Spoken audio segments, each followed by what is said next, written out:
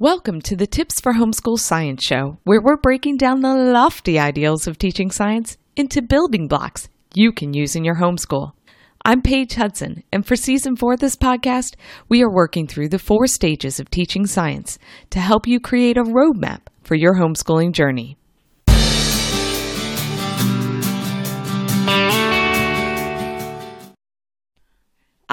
The elementary years, the time when our students are very focused on learning the foundational basics. Their school time is typically filled with how to read, how to write down their thoughts, how to add, subtract, multiply, and divide.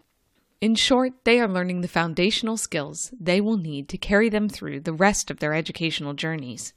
And just like during their early years, science is often put on the back burner in favor of making time for the all-important fundamentals. And I agree that the emphasis of the elementary years should be put on the basic skills. But that doesn't mean that we should neglect the sciences during this time. The elementary years student is still full of wonder. He or she has this innate desire to know everything about everything. If you have an elementary student in your house, my guess is you frequently hear questions like, "What's this?" or "What's that?" These kiddos are curious little buggers. And just like during their early years, we want to capitalize on that natural curiosity by showing them how much fun science can be. Because when we teach science early on, it paves the way for an easier time with science during future years. By the time our kiddos reach the elementary years, they're ready to participate in more formal school lessons. Usually this happens around 6 years old. But don't worry if you have a more active child who needs to move and learn. You can still teach short lessons in the basics and in science. The elementary years end when the students change from wanting to know what to wanting to know why and how. It's a subtle change, and for some this happens around 10 or 11 years old. For some students, this phase ends earlier or later than that. Either way, it's important to share about science during these years. The elementary student needs to learn that science can be enjoyable, and they need to see science in action with their own eyes.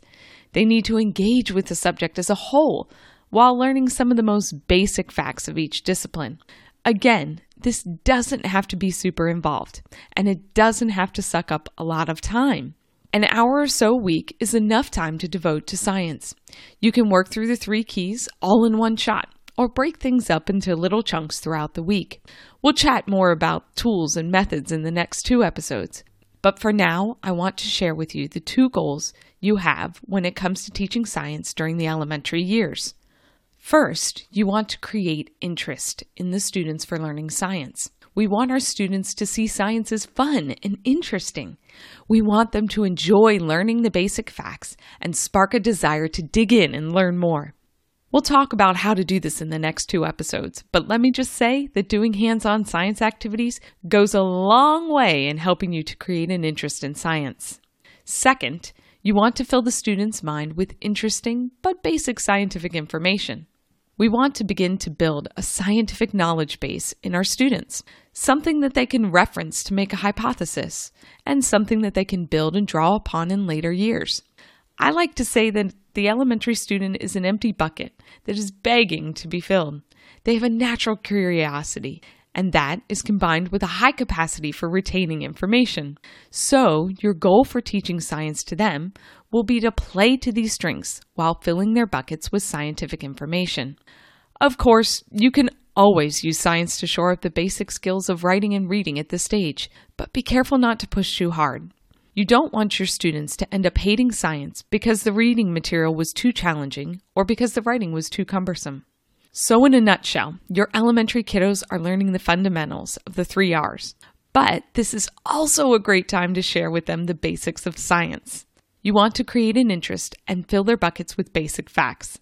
Next week, we're going to chat about some of the tools you can use to accomplish these goals.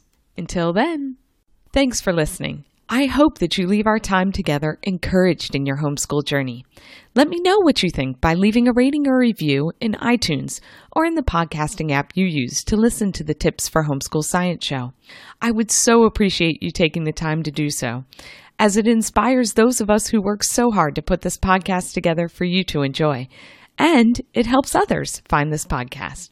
I would love to connect with you beyond the earbuds. You can find me at Instagram at Elemental Science, or drop me an email through the link on our website, which is elementalscience.com. I can't wait to share with you another piece of the roadmap in our next episode, but until then, I hope you have a great week playing with science.